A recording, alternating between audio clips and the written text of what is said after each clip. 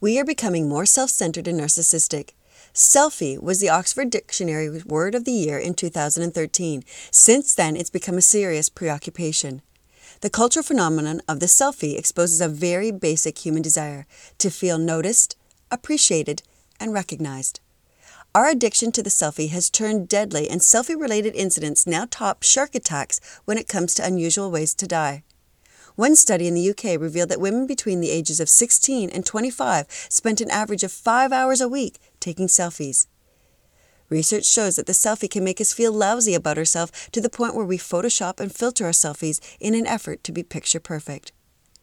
How many pictures have you looked at and wondered why the person adjusted the picture so much that it no longer looks like the real thing? However, it's hard not to love the ego boost from sharing a selfie because of the positive comments we usually get. So here are today's hot tips for building resiliency and celebrating No Selfies Day. To celebrate today is easy. All you have to do is not participate in taking selfies. Be in the moment rather trying to capture and edit it.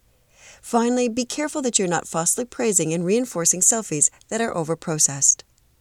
For more information on coping with mental health issues, sign up for one of my online courses at WorkSmartLivesmart.com under the Resources and Courses tab.